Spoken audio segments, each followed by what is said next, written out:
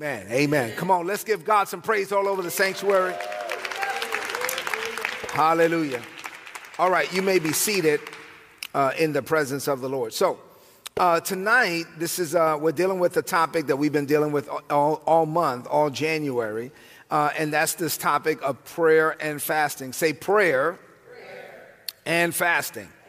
So it's prayer and fasting, it's fasting and prayer. And prayer, we've learned that prayer and fasting kind of go hand in hand. And so we've learned all month in this vein. And so I have the opportunity to basically close us out for the month of January with a lesson on the power of prayer and fasting. And like I said, it is Bible study, so we're going to go through many scriptures tonight. The very first scripture is a scripture that I'm going to be putting in your hearing whenever I stand before you. For those of you that watch today's word, you've been hearing it every day. Proverbs chapter 4 and verse 25 from the Passion Translation. So I want you to get this down in your heart. I'm going to put this through your ear gate, get it down in your heart. The Bible says, this is, for those of you that are watching online and you may not be aware, this is the scripture that we're standing on all year for 2024. The Bible says, set your gaze on the path before you with fixed purpose, looking straight ahead, ignoring life's distractions. Say this, say, I ignore life's distractions. So what this scripture is telling us and what we've been decreeing and declaring over VCMI for this particular season is that we believe that God has a fixed purpose. God has a purpose that he already established for 2024, that God has been to the end of 2024, Isaiah 46 and 10, God decrees the end from the beginning. So God has been to our future already, and he reveals those things to us in time from eternity so that we can have insight, wisdom, revelation, knowledge, and understanding so that we can have an advantage as we walk out 2024 so that our feet will be bound to the path that we believe that he established from the foundations of the world. Say amen to that. In 2 Timothy 1 and 9, the Bible says that God saved us and called us with a holy calling, not according to our own works, but according to his own purpose and grace, which he gave us in Christ Jesus before the beginning of time. There are many, many scriptures that we have looked at, we'll continue to look at this year, that drive home the fact that we are predestined. Say predestined. English is a second language for me, Codell, so sometimes I have to break down words, you know what I'm saying? So predestined. Pre means before, destined means destination. So God set destination beforehand. So before I ever got started, before I left the house, before I started on the journey, God already set the destination. Ephesians 2 and 10 says that in Christ Jesus, God made me a new creation so that I could spend the remainder of my days doing the good works that God had before ordained for me to do. So there's some good works that God had already planned in advance for me to do, for you to do. Codell gets to sing. Tangi gets to sing. I don't get to sing. I guess I just get to preach. You know what I'm saying? But that's okay. I do what God has called me to do. You guys do what God has called you to do. When I first started preaching, man, I really wanted to sing. You know what I'm saying? Because I was in the Baptist church and the way that I was raised, you know, in ministry, when I first started preaching, everybody would just hoop them on out. You know what I'm saying? And I couldn't take them home. You know, I mean, they would do it. I couldn't do it. You know what I'm saying? So I just have to stick where I am. You know, I just got to teach the way that God has taught me. God has given me the grace. One thing I did learn along the way, though, is that the anointing only flows through the authentic. And so I have to be authentically myself, and I can't imitate or copy anybody else. Say amen to that. Amen. All right, maybe I can go ahead and get started teaching now. So I'm going to give you a bunch of stuff tonight. I will get through whatever we get through. And if you know me, you could take notes if you want, or you could just watch the video. You know what I'm saying? Because, you know, I talk fast. I'm going to go through a lot of stuff. So, I mean, it's up to you if you want to take notes. All right, number one, I'm not even going to tell you how many points I have because I don't know how far I'm going to get. I always run out of time before I run out of word, though. You know what I'm saying? That's how I flow. All right, number one, understanding the true essence of prayer and fasting. Matthew chapter 6 and verse 6 from the easy to read version. And the reason why I read the easy to read version is because I'm from Brooklyn, and it's easy to read. All right, Matthew 6 and 6, the Bible says, but when you pray, you don't have to, but you should go into your room or your place, you know, that you've designated. We have a prayer room in our house. Close the door, then pray to your Father. He's there in that private place, and he can see that what is done in private, you will be rewarded openly. And so there's this connotation that prayer should be intimate. Now, there's an opportunity for public prayer, but there should be a level of intimacy with my relationship with God in prayer. Prayer is something that I should do in private. Prayer is intimate. I should be able to go to God in private and talk to him and receive insight from him and allow him to speak to me, and I also speak to him, and it should be a dialogue, not just a monologue. And the text says that what I do in private, God will reward me openly. I was just watching a video on Instagram earlier this afternoon about the number of shots that Steph Curry takes every day, like in practice. And so it's something like he takes 500 shots in practice before the game and something like 500 shots maybe like after the game. And they did the math, and he's been doing this for like 20 years or whatever. And so he's taken like 2 million shots in practice. He's only taken like 35,000 shots in a game. He's only made like 3,500 three-pointers in a game. So he's made like 0.02, a fraction of a point of all the shots that he's ever taken. The point is that we celebrate him in public for what he does in private. And so if you want to be celebrated in public, you have to first be a private success. And so what you see out here openly is a direct result of what you do privately. And so if you can't be a private success, you're not prepared for public ministry. God, oftentimes I see evidence in Scripture to where God prepares people in obscurity before he exposes them to public ministry. Come on, talk to me, David.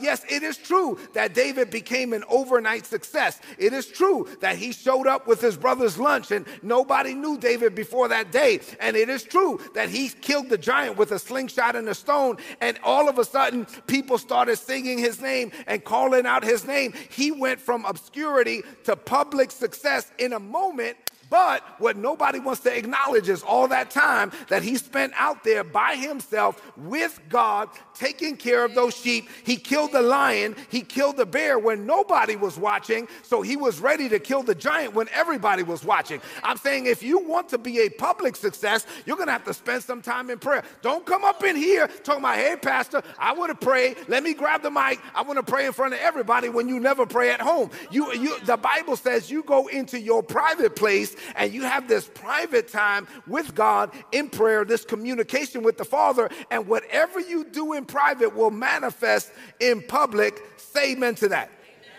Amen. Number 2, what is prayer? Prayer is not about, first of all, let's be clear, prayer is not about you telling God what to do. That's right. Like I remember, I'm not going to name names, but I remember when I was young in ministry, and there was this whole thing about commanding your morning and commanding your day, and the Bible says, command me, and I was like, I don't know, that don't sound right to me. That sounds like the tail wagging the dog. You know what I'm saying? That's like it is God who has made us and not we ourselves. Like, who am I to tell God what to do? If I could command God, I would be God's God. Obviously, I'm not.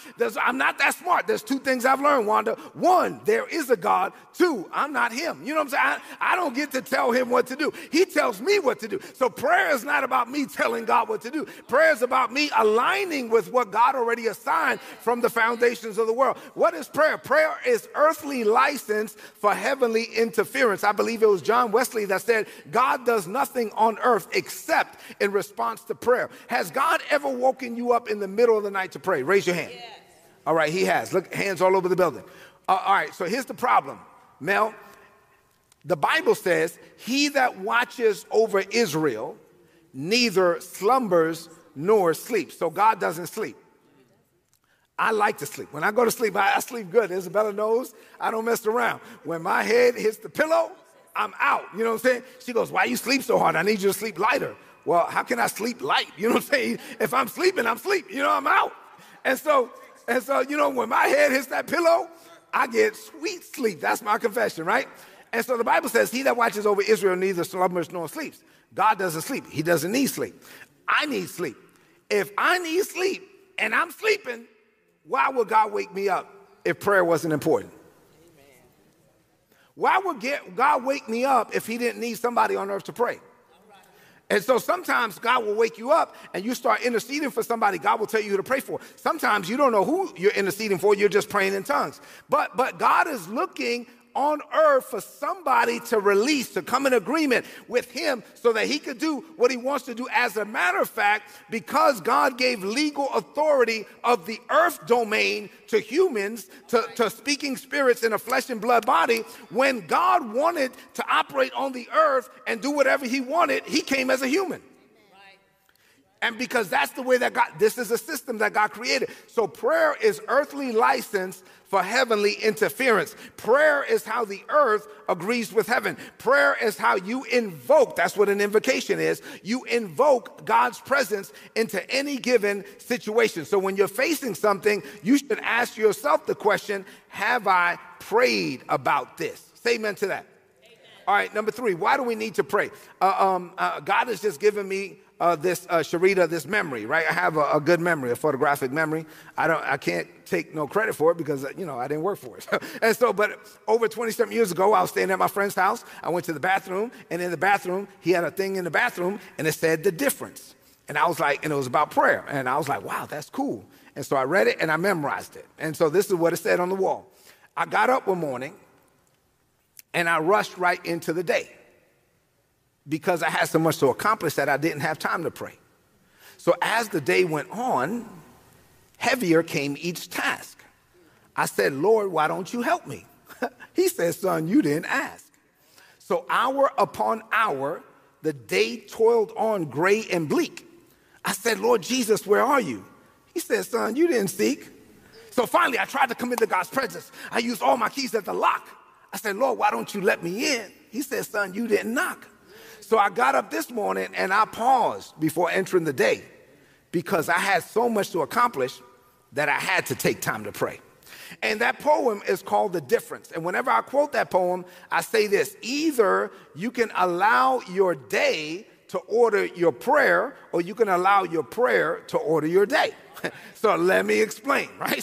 So let's say, Ricky, you get up in the morning and you don't pray, you just don't pray. And so you go into the day and you didn't pray, and now you get in the car and you're doing your thing, and you got to go talk to somebody about a listing, and then you got an open house over here, and then you're driving here and there, and you're doing your thing, and you got your real estate, and you're putting some stuff on Facebook, and you got it going on, and all of this stuff, and boom, now something happens where it was unfavorable. And now you're in a restaurant, you're talking to somebody, you're so upset, you say, excuse me, you go to the bathroom to pray. Now your day is telling you what to pray about. Instead of you getting up in the morning and telling your day what kind of day it's going to be. Instead of you getting up in the morning and ordering your day with the word of God, lifting up the day before the Lord, coming in agreement, lifting up every meeting, every conversation, every Zoom call, every phone call, everything I have to do today. Father, I'm giving this over to you. I have some stuff on the calendar. You're free to rearrange my calendar. You're free to give me divine appointments. You're free to give me divine assignments. I was on a Zoom call with this person, business related, corporate America, talking to a CEO. The first thing I did was I started ministering. Why? Because I was led to minister. And when we closed out the call, I said, do you mind if I pray for you? No, he was like, go ahead. I prayed for him. I prayed for his family. I'm saying you want to be led by the Holy Spirit, but that's not going to happen when you don't get up in the morning and pray first. Say amen to that. Amen. So prayer keeps you in tune or in alignment with God's assignment for your day and also for your life. If you want to set your gaze on the fixed purpose, you want to get up every morning and you want to pray. Say amen to that. Amen. God has given us as humans earthly license over the earth domain, and we have the authority. God says in Genesis 1:26, we know the Genesis 1:26, we know 1:28, in the image of God created he him, male and female created he them. Let me just pause right here for my sisters real quick. So male and female created he them. As a female, you have no less authority than a male in the spirit domain. A female has no less authority when it comes to casting out devils and demons, speaking with tongues, operating in the spirit. Why? Because he made us male and female. You know what I'm saying? And so anyway, he created us in his image and after his likeness. And the Bible says he gave them authority. So we have the authority. So what we have to do is exercise that authority. Matthew 16:16, Matthew 18:18 talks about binding and loosing. And the text is really what he's saying is we have the authority to bind whatever's bound in heaven. We have the authority to loose whatever's loosed in heaven. Remember, we're not telling heaven what to do. Heaven is telling us what to do. But whatever's bound in heaven, we can bind it on earth. Whatever is loosed in heaven, we can loose it on earth. So whatever we don't see in heaven, we shouldn't be seeing it here. If you don't see sickness in heaven, you can come against it here. You know what I'm saying? You don't see division in heaven, you can come against it here. Say amen to that. Amen. So when you pray and you're fasting and you're believing God, you should be persistent. Say, I am persistent in prayer. This is the way Jesus said it in Luke 18:1, easy to read version. Jesus told his followers a story. He wanted to show them that they should always pray and never lose hope. Always pray and never give up. And then he went on to tell this story about this woman that had been done wrong. And she went to the judge and she was like, hey, Mr. Judge, I need you to right my wrong, right? And so she was persistent in her petitions. She never gave up on what she was believing God for. And eventually the judge righted her wrong. He executed an order in her favor, but she didn't give up. She was persistent. When you're praying, watch this, you should pray as if it's already done, but you got to also pray with an understanding that God's timing is perfect. Yes. And so it may not happen when you want it, because sometimes your watch of expectation is not in alignment with God's clock of manifestation. Let's be honest. There's many times where we've asked God for something and we want it now. And we didn't get it now because now was not the right time. And then when it finally happened, you go back and say, Lord, thank you. Thank you for not giving it to me when I asked for it, because your timing is always perfect. And so men aren't always to pray, but when you're praying, just know that it's only a matter of time. If God speaks to you, God is not a man. He can't lie. If he said it, he has to perform it. If he declared it, he has to make it good. But what you don't want to do is give up in the space between the promise and the performance, because in the space between the promise and the performance, I told you before, the devil stirs up problems. Yeah. In the space between the confession and the completion, the devil stirs up confusion. And so what you don't want to do is give up hope in that space. Say this, I will never give up. You pray, you believe God, you set your petition, and you believe that it's already done, and you are always to pray and never to give up. You have to be persistent in your prayer. You have to be steadfast in your prayer. As a matter of fact, the Bible says in Hebrews chapter 6 and verse 12 that it is through faith and patience that we obtain the promises of God. It's not just faith, it's faith and patience. We have to add patience to our faith. We need both. We need the faith that can change the circumstance, and we need the patience that will give us staying power, right? Say this, say, I have staying power. So we have to have staying power. We have to believe God. Number 5, let's talk about the power of prayer in decision making. How many of you know that in 2024, there's going to be some moments where you have to make critical decisions? Right? You want to set your gaze on the path that is before you, and there will be moments, critical moments, where there are forks in the road, and you have to either go left or you have to go right, and you have to make the decision. So you want to make sure that you are making the right decision. Say, I make the right decision. James said it this way in James 1:5 from the easy to read version. Do any of you need wisdom? He's not saying, do you need knowledge? Okay, let me pause right here real quick on this, Sharita. So he said when you pray, you can pray and ask for wisdom. He didn't say you pray and ask God for knowledge. So knowledge is something you got to do. Wisdom is something he can give you. So what is knowledge? Knowledge is the accumulation of information. If God said, if you lack knowledge, just ask me for it, I could take my Bible, put it under my pillow, and pray that by osmosis, God will put it in my heart. But that's not what he said. So I have to study the word. Now, you may be running a business. You may be in a career field where there's some knowledge that you require. So you need to study. You need to read. My children have an exam. They know how I roll. They say, Dad, can you pray for my test? Sure. Lord, I pray, Holy Spirit, that you bring all things back to their remembrance that they studied. Right? If you were supposed to read chapter 12, you didn't read chapter 12, you asking for hocus pocus. You know, that's now, you know what I'm saying? That's not what, you're not asking for wisdom. You're asking for mercy at that point. You know what I'm saying? No, you're supposed to, no. So no, if any man lacks wisdom. Now, what am I saying? I'm saying you come to Bible study. You guys are in Bible study. Good job. You come to Sunday after Sunday, Tuesday night after Tuesday night. You get into the word for yourself. You grow, you develop, you read, you listen, you get all of this knowledge. Now that you have all this knowledge, Lord, I need wisdom. Okay, Lord, what's the wisdom? Now tell me what I'm supposed to do with all this stuff that I learned. I've been learning. I've been listening to audio books, Lord. I've been watching all this stuff on YouTube. I've been getting all this stuff down in my spirit. I've been getting so much word. We just have Voice of the Apostles, Voice of the Prophets. We had the women's conference. We had the men's conference. I got all this word. Holy Ghost. Thank you, Jesus. Now I need to know what to do. All right, James 1:5. Do any of you need wisdom? Okay, ask God for it. Sometimes we don't ask. James said, you have not because you ask not. Ask God. How am I asking? I'm asking in prayer. Ask God for it. He is generous. He enjoys giving it to you, and he will give you wisdom. Listen, God wants to give you the wisdom, but he wants you to ask for it. So now that you've accumulated all of this knowledge, Lord, I need you to tell me how to apply this in such a way it is the practical application of knowledge. That's wisdom. The practical application of knowledge. The Lord gives me insight so that I can have the practical application of knowledge so that I can grow in grace and in the knowledge of my Lord Jesus Christ. I'm growing in discernment. I'm growing in every area. I know what to do and I know when to do it. I know when to go and I know when not to go. Why? Because I am operating with discernment and I'm operating with wisdom. Say amen to that. Amen. Number 6, let's talk about fasting.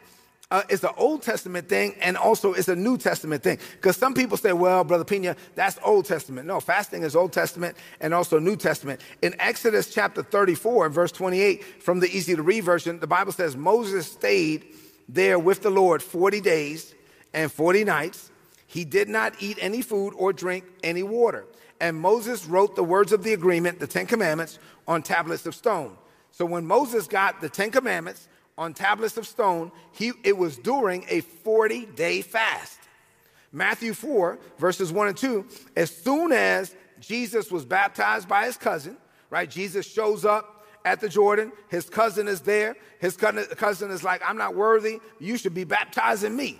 He was like, hold on, cuz, you need to go ahead and baptize me. So when he baptized him, the Trinity manifested. There was a voice. The Son was there. There was a voice that came down from heaven saying, this is my beloved Son in whom I'm well pleased. The Holy Spirit came down in the form of a dove and rested upon him. And the very first thing the Holy Spirit led Jesus to do was to go into the wilderness to be tempted and go on a 40-day fast.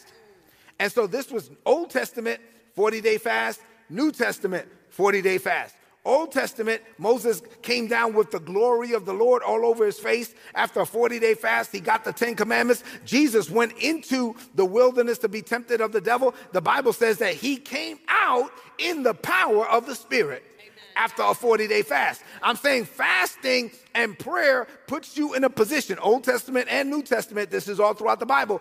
Fasting and prayer puts you in a position to where you can hear from God, you spend time with God, God puts his glory on you. When you come out, people will know that you have been with God. There was a level of glory that was so strong on Moses that he had to put a veil over his face. And in the New Testament, the Apostle Paul says, if you thought that glory was strong, the glory of the New Testament is even a greater glory. And so that was a veil. That was a glory that fades away. In the New Testament, we have a glory that does not fade away. But my point is that in both cases, they were fasting and they were praying and they came back in the power of God. Say amen to that. And so when you're fasting, another thing I want to point out is that when Jesus came out, when he was done fasting, God sent angels to minister to him. When you're fasting, not only are you ministering to God, but God will also minister to you. And so God will minister to you while you're ministering to him through a fast. And so obviously we just wrapped up our season of fasting for now, but we should live a fasted life. You should have your own time of fasting and prayer. While you're fasting, you're ministering to God. God will also minister to you. Say amen to that. Number 7, prayer and fasting position you to encounter God. Say, I want to encounter God. I want to have an encounter with God. I want to have encounters of the God kind, right? Mark chapter 9, beginning at verse 2, the Bible says, easy to read version. I think they're throwing, there's the scriptures up there. 6 days later, Jesus took Peter, James, and John and went up onto a high mountain. And there they were all alone, while the followers watched them. Jesus was changed. He was transfigured. He was transformed. His clothes became shining white, whiter than anyone on earth could make them. That's a whole nother level of white. Verse 4, then 2 men were there talking with Jesus, and the 2 men were Elijah and Moses. Peter said to Jesus, "Teacher, it's good that we are here. We will put 3 tents here, one for you, one for Moses, and one for Elijah." Peter did not know what to say because he was always talking out of turn. And so he was like, oh, let's just do a tabernacle. He was always just coming up with stuff because he and the other 2 followers were so afraid. Then a cloud came over them and covered them, and a voice came down from the cloud and said, "This is my son, the one I love, obey him." And after that voice, the other 2 men were gone, and the one that was left was Jesus. It was just Jesus only. Here's my point. They went up into the mountainside, and they went up there to pray. They were not fasting. The Bible didn't say they were fasting, but they were praying. And there are these encounters that happen when you fast and pray. Now, one of the things I want to point out, I don't think is a coincidence, that the 3 men, well, one was Jesus, and the other 2 men that showed up next to Jesus, the other 2 men that stood up next to Jesus that were manifested, those men have been on a 40-day fast also. Elijah had been on a 40-day fast. Moses had been on a 40-day fast. Jesus had been on a 40-day fast. The 3 men that were glorified on the Mount of Transfiguration, each of them had been on a 40-day fast. I'm not telling you to go on a 40-day fast. Matter of fact, I believe someone may be watching in Texas, a friend of mine. He's so excited. He just and beautifully saved, just got saved. I've been mentoring him. He has a bunch of questions. I was going on a fast. He was like, what do I need to do for 40 days? I was like, slow down. What you need to do is slow down. That's what you need to do. What we ain't going to do is 40 days. That's what we ain't going to do right now. You know what I'm saying? And so that's what we ain't going to do. And so I'm not saying go on a 40-day fast, but what I am saying is that there's a certain level of glory that emanates when you have that type of commitment and walking with God. And people that have gone on a fast, and you got to be led by God to go on a fast that long, but people that they have these encounters with God. And so I'm saying, like, even this is New Covenant. This is in the New Testament. You want to have encounters with God. It's going to take sometimes a certain level of sacrifice. And it's not that the fast is changing God. The fast is changing you. The fast is positioning you to be able to hear from God and experience him on that level. Say amen to that. Then number 8, the necessity of praying in alignment with God's will. Say this: when I pray, I have to pray in alignment with God's will. 1 John 5, verses 14 and 15 from the Amplified, this is what the Bible says. And this is the confidence, the assurance, the privilege of boldness, which we have in him. For we are sure that if we ask for anything, say anything. Oh, I love it when people say, I can ask for anything. Well, but Jesus said that in John 15 and 7. Jesus said, listen, if you abide in me and my words abide in you, if you abide in me and my words abide in you, if you abide in me, you dwell in me and my words abide in you and dwell in you, you can get to the point where what you want is what I want and what I want is what you want, and your will is my will and my will is your will, and there's no disconnect between my will and your will, and all you want is what I want and all I want is what you want, because we're all melded together. You have died to self, you yield to me. And if you ever get to that point, you can ask for whatever you want because your will is already dead. You don't have a selfish desire. You've died to sin and selfishness. Now you can just ask for whatever you want. Say, I'm going to get to that point. All right, so he says this.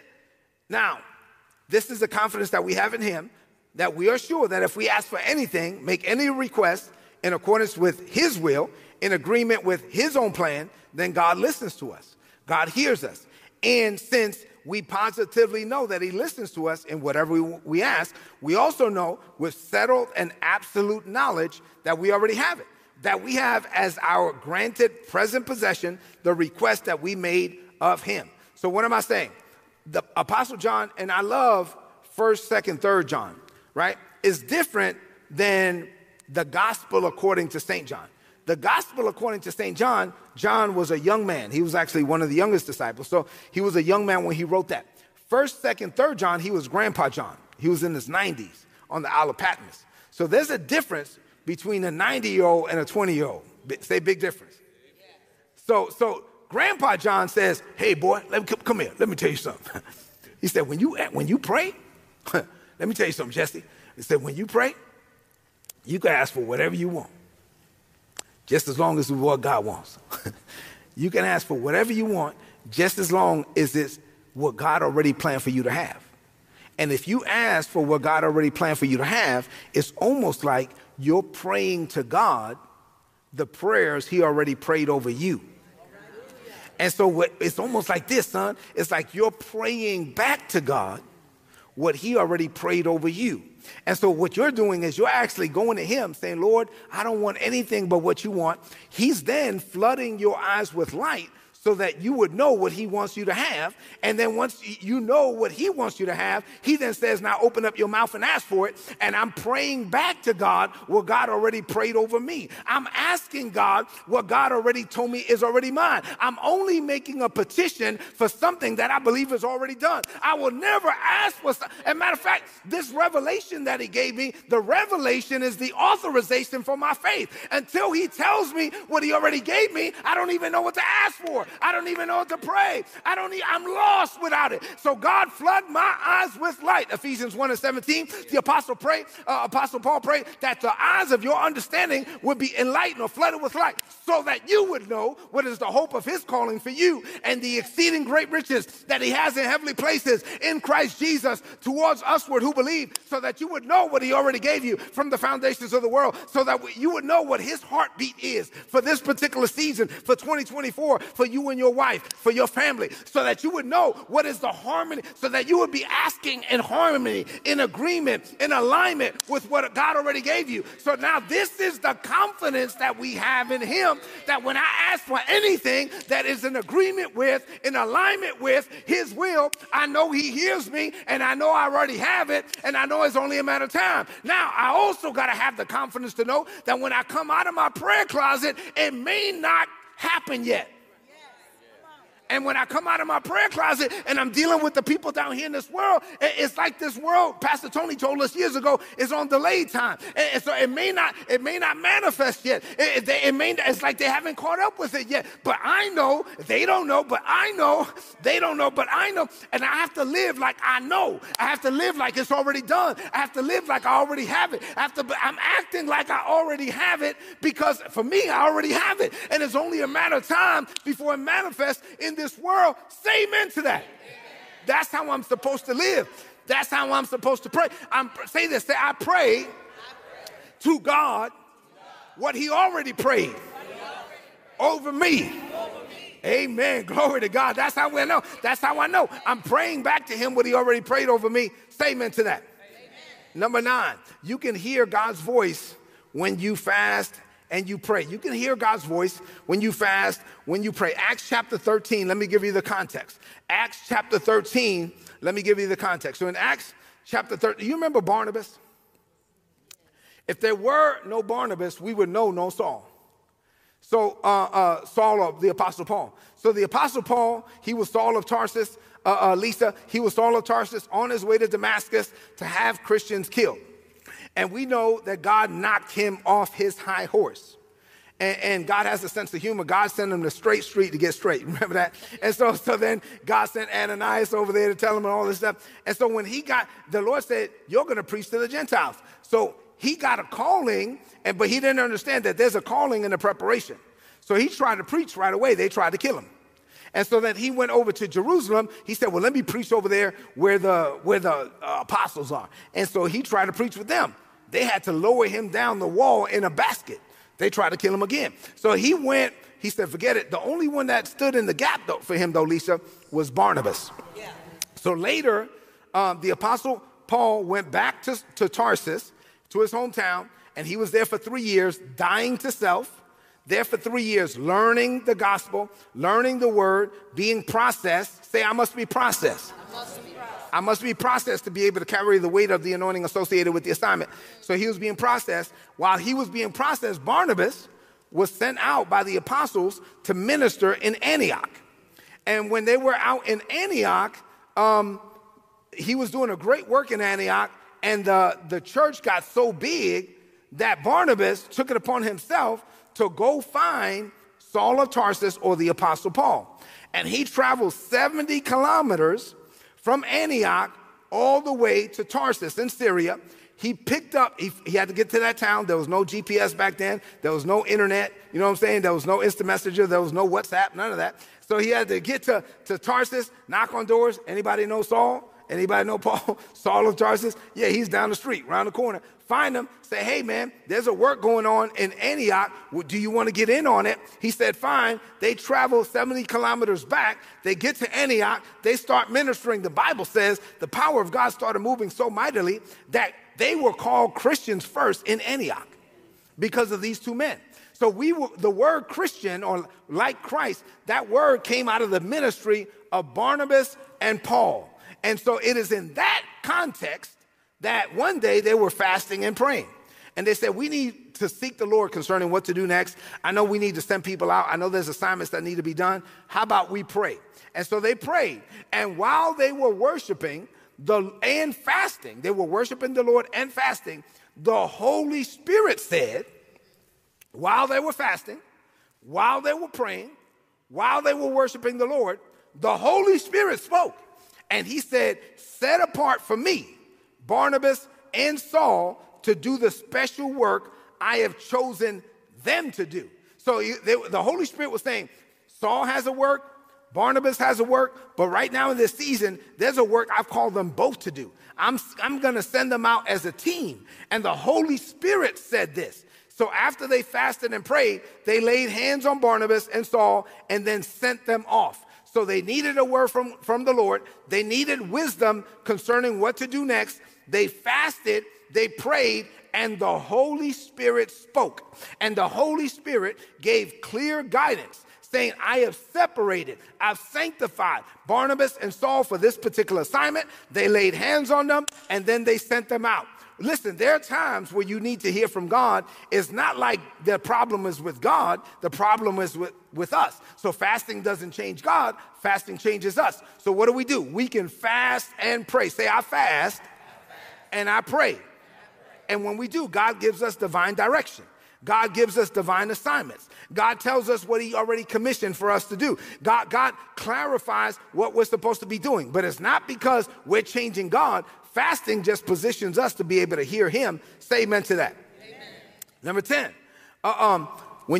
when you pray, it can be your avenue to experience God's peace, right? So I can experience supernatural peace when I pray. Philippians chapter 4, verses 6 and 7, easy to read version. The Bible says, don't worry about anything.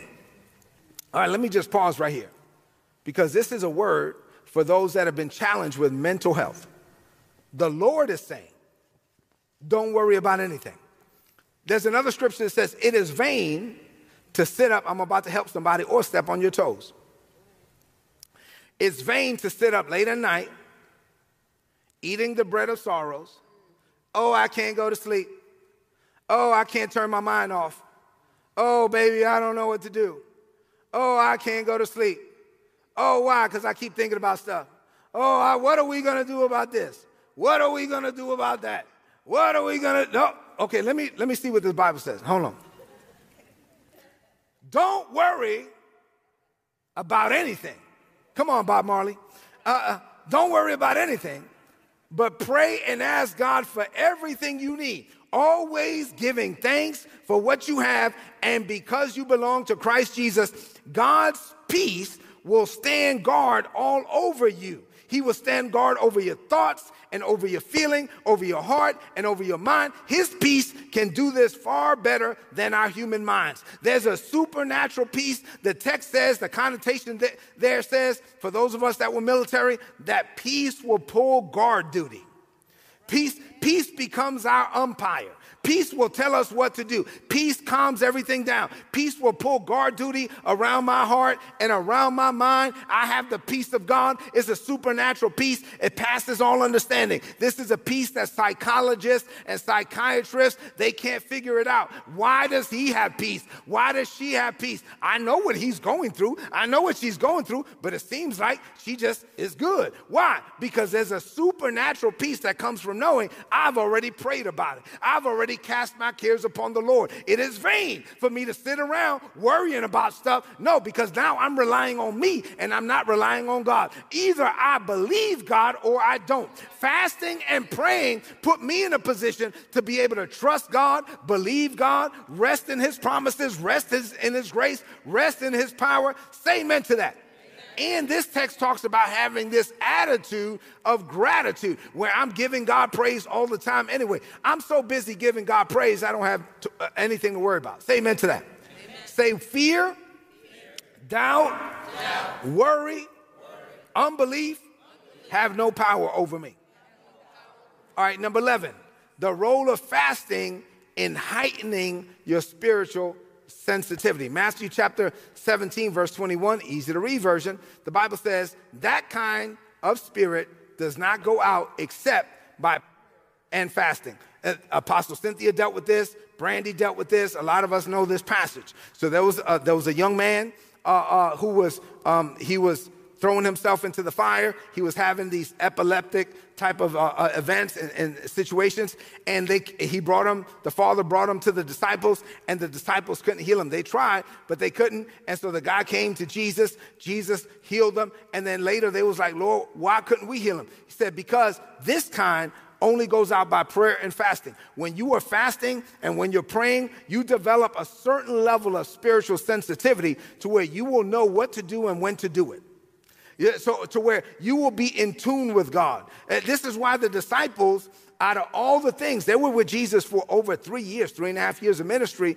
And Florence, they never said, Jesus, could you teach us how to walk on water, even though Peter walked on water? They never asked him for that. They never said, Jesus, could you teach us how to multiply fish and loaves? You know what I'm saying? If we can get a fish and loaves class, next Tuesday, you know what I'm saying? If we could just because last time we was doing it, I was popping a head off and another head would grow. I don't know if I was doing it right. You know what I'm saying? Can we get a class on how to do the fishes and the loaves? You know what I'm saying? They never asked for that. The only thing they ever said was, Lord, teach us to pray. Why? Why did they ask that? Because they observed, they weren't crazy. They observed that Jesus would get up early in the morning. There's many scriptures. Jesus would get up early in the morning. The Bible says he would go off by himself to pray. He would spend time with the Father in prayer. And when he came back, he was like, oh, okay, I got my orders from headquarters. Hey, guys, this is what we're going to do today. I know that we normally go, this is Capernaum right here. This is Jerusalem right here. And so the easiest route to go from Capernaum, their ministry headquarters, to Jerusalem is to go straight through Samaria. They never went that way. They actually crossed over a river, went all around Samaria, and crossed over a river to go back because Jews had no dealings with the Samaritans. But one particular morning, Jesus went out to pray. And when he came back, he said, hey, guys, today, I know we don't go this route normally, but today, I know we've never been this way before, but today, we must needs go through Samaria because I have an appointment with this woman at the well, and I got my orders from headquarters. I got it in prayer. Another time, he went over to pray. He came back. He said, hey, guys, come here for a minute. I need you to go to this next town. When you get over there, there's going to be a donkey. I need you to grab that donkey and bring him over to me. If anybody asks you, what's going on, you say the kingdom have need of that donkey. How did he know about the donkey? How did he know about the coin inside of the fish? How did he know about the woman at the well? Because he was praying. He got his orders from headquarters. So the disciples said, Lord, there's one thing, Jesus, we need you to teach us how to do. Before you leave this place, forget the fishes, forget the loaves, forget the walking on water. If you teach us this stuff, then everything else will just fall into place. Lord, teach us to pray. I need to be able to hear from God. I need to be able to get a download from another word. I need to get orders from headquarters. One time in Matthew chapter 16, that he was standing there, and the Bible says he asked his disciples, whom do men say that I, the Son of Man, am? He gave them the answer to the test. You know what I'm saying? He said, it was an open book test, and they missed it. He said, who do men say that I, The Son of Man, am. And they answered and said unto him, well, some say this, because there's always going to be some says. Some say that thou art Elijah, Jeremiah, John the Baptist, one of the prophets. But Simon, the son of Jonah, said, hey, I know. What? What do you know? Thou art the Christ, the Son of the living God. Jesus said, you know what, Simon, son of Jonah? Flesh and blood revealed that unto you. You just got a download from another world. My Father, which is in heaven, just spoke to you. They were saying, Lord, teach us to pray, because we know that when you go to pray, you get a download from you get wisdom, you get insight, you get revelation, you get knowledge, you get understanding. You know what's crazy? There are people in this world that call themselves Christians, and they think we're the crazy ones because we believe that we can hear from God. And they say, oh, God speaks to you. And I'm like, well, God doesn't speak to you? I don't know what Bible you're reading, you know what I'm saying? People in my family be like, oh, he said God speaks to him. And they in church every Sunday. You know, I don't know what y'all doing. But no, yes, you got to be able to hear from God. You got to be able to get a download from another world. They said, Lord, teach us to pray. And I'm out of time. Oh, my God, I told you I would run out of time before I run out of word. Let's stand all over the building. Come on, let's give God some praise. Oh, Jesus. Look at somebody, say, Lord, I thank you for the word. Come on, give God some praise for the word. All right. Let's prophesy some stuff. Let's speak some stuff. Say, Lord, I thank you for the word we have received over 2024. This is my season. This is my time. This is my turn. I set my gaze on the fixed purpose that you have for me. I shall not be moved. I shall not be swayed. Neither to the left, neither to the right. My feet are bound. My gaze is fixed. I'm locked in. I'm laser focused. I'm walking this thing out. 2024 will be the best year of my life in every area, in every way, every day, in Jesus' name. Amen. Give God some praise all over the building. Hallelujah. Hallelujah.